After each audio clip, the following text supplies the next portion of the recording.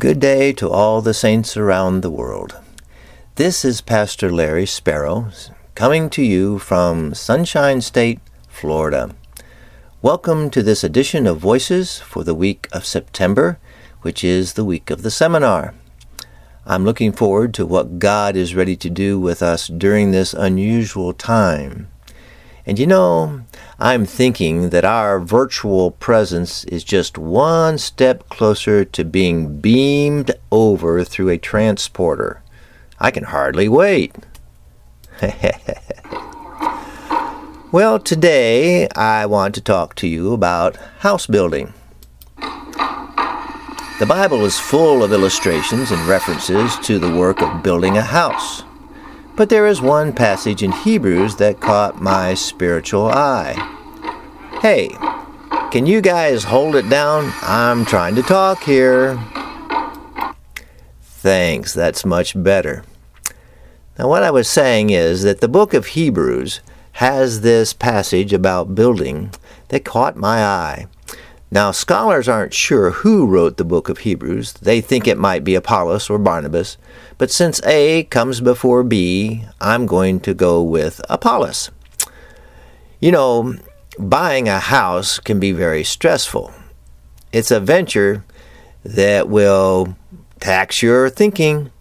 But building your own home will be even more of a venture. Building a house has and will always continue to be a significant event. In fact, the process of building in the natural is very similar to the spiritual work of becoming the place where the Holy Spirit abides. In the natural, when building a home, you will need a permit from the county in which you live. You will need plans and a builder to do the work, and a company who will deliver all the materials you will need to finish the house. God is one who issues the permit, if you will.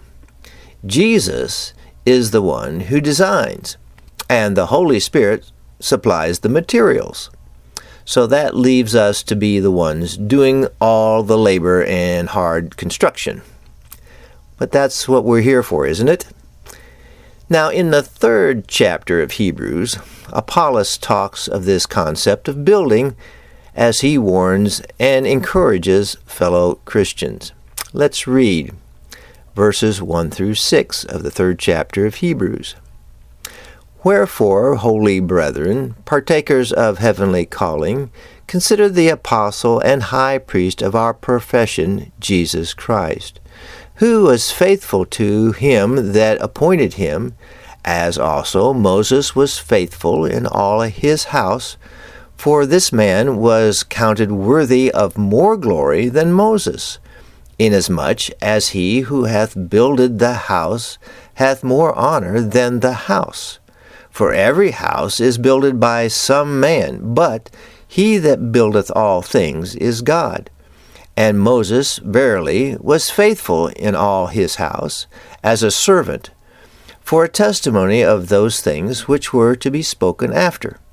But Christ, as a son over his own house, whose house are we, if we hold fast the confidence and the rejoicing of the hope firm to the end. So the first thing that the writer has established is the identity of who he is talking to. He's addressing them as holy brethren, which means that these guys are saints and so know the spiritual unity that makes them closer than their earthly family. Being holy brethren, they are partakers of the heavenly calling. They are the Hagios family, begotten by the Spirit of God. They were intercessors who heard the voice of the Father and prophetically function in the things of the Spirit. This is so who we all have become today.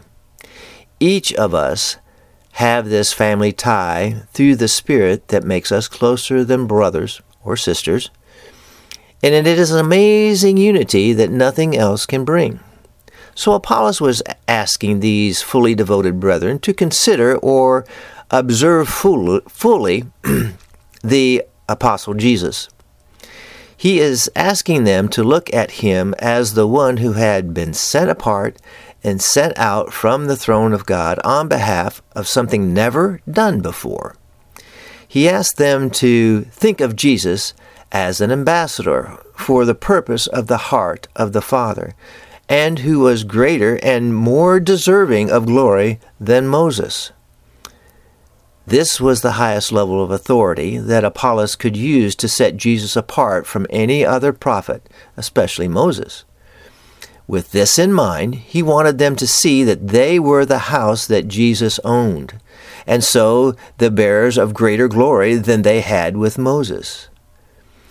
As awesome of a dude as Moses was, Jesus was more deserving of honor because though Moses was verily faithful in all his house, he was only a servant for a testimony of those things which were to be spoken from the mercy seat of the Ark of the Covenant. Jesus, however, spoke as the Son, the one who owned the house, and he continues to speak to his house in this way of ownership, and we are this house. This means that we, his house, are giving him glory. We are a testimony to the craftsmanship of his perfect building style. We are to function in this craftsmanship of his building. We have to hold fast the confidence and the rejoicing of the hope firm unto the end. When we hold fast, we are holding something down that keeps it in place. Confidence is what we are holding down. Confidence is something we gain from being sure of something. And when we are sure of something, we can speak boldly and to the point.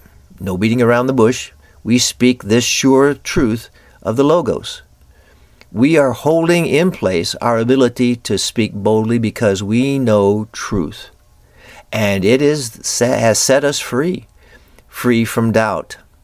And this is what the house of Jesus is about. This is what we are about. We are a place of truth. We are his house of truth that rejoices in the hope that is firm unto the end. Our hope is what is stable and not wavering.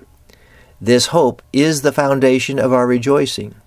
We are rejoicing in being the house of truth of Jesus.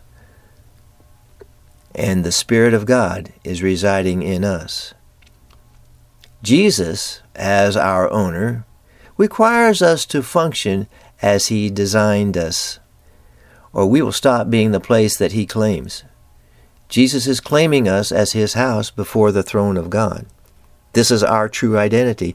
This is the focus of his intercession day and night at the right hand of the throne of God. So here's the bottom line. As we consider the apostolic nature of Jesus as the owner of us as a house that is giving him all honor and all glory for his skill in the craft of perfect building, we want to continually submit to the next addition he wants to have us build. This conference coming up next week is going to be some significant material that God is delivering to us.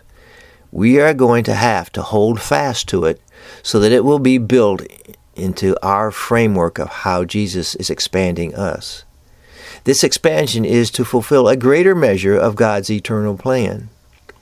We have been called to be the house that Jesus bought and paid for with his blood. We are covered by his blood as the holy ones. We are responsible for this construction. Only when we build by the permit of God on the rock and use the materials the Spirit provides will we be giving glory to the owner, who is our Lord and Savior, Jesus Christ. This is my message in a bold way to all of us.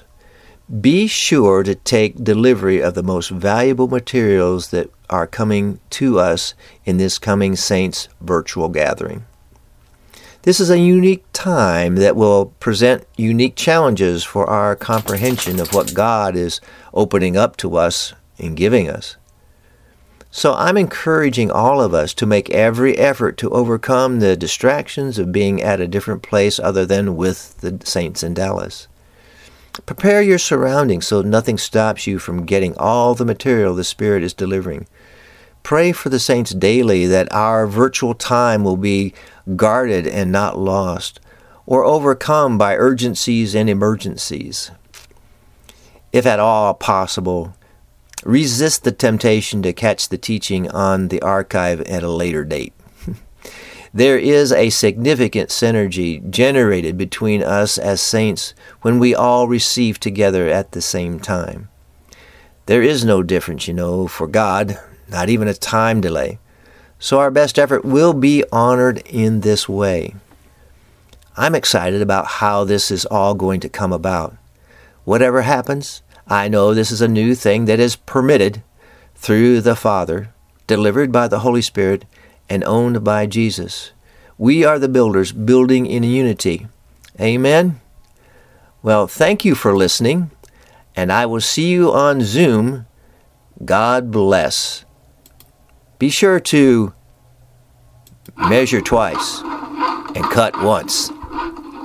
God bless. Bye-bye now.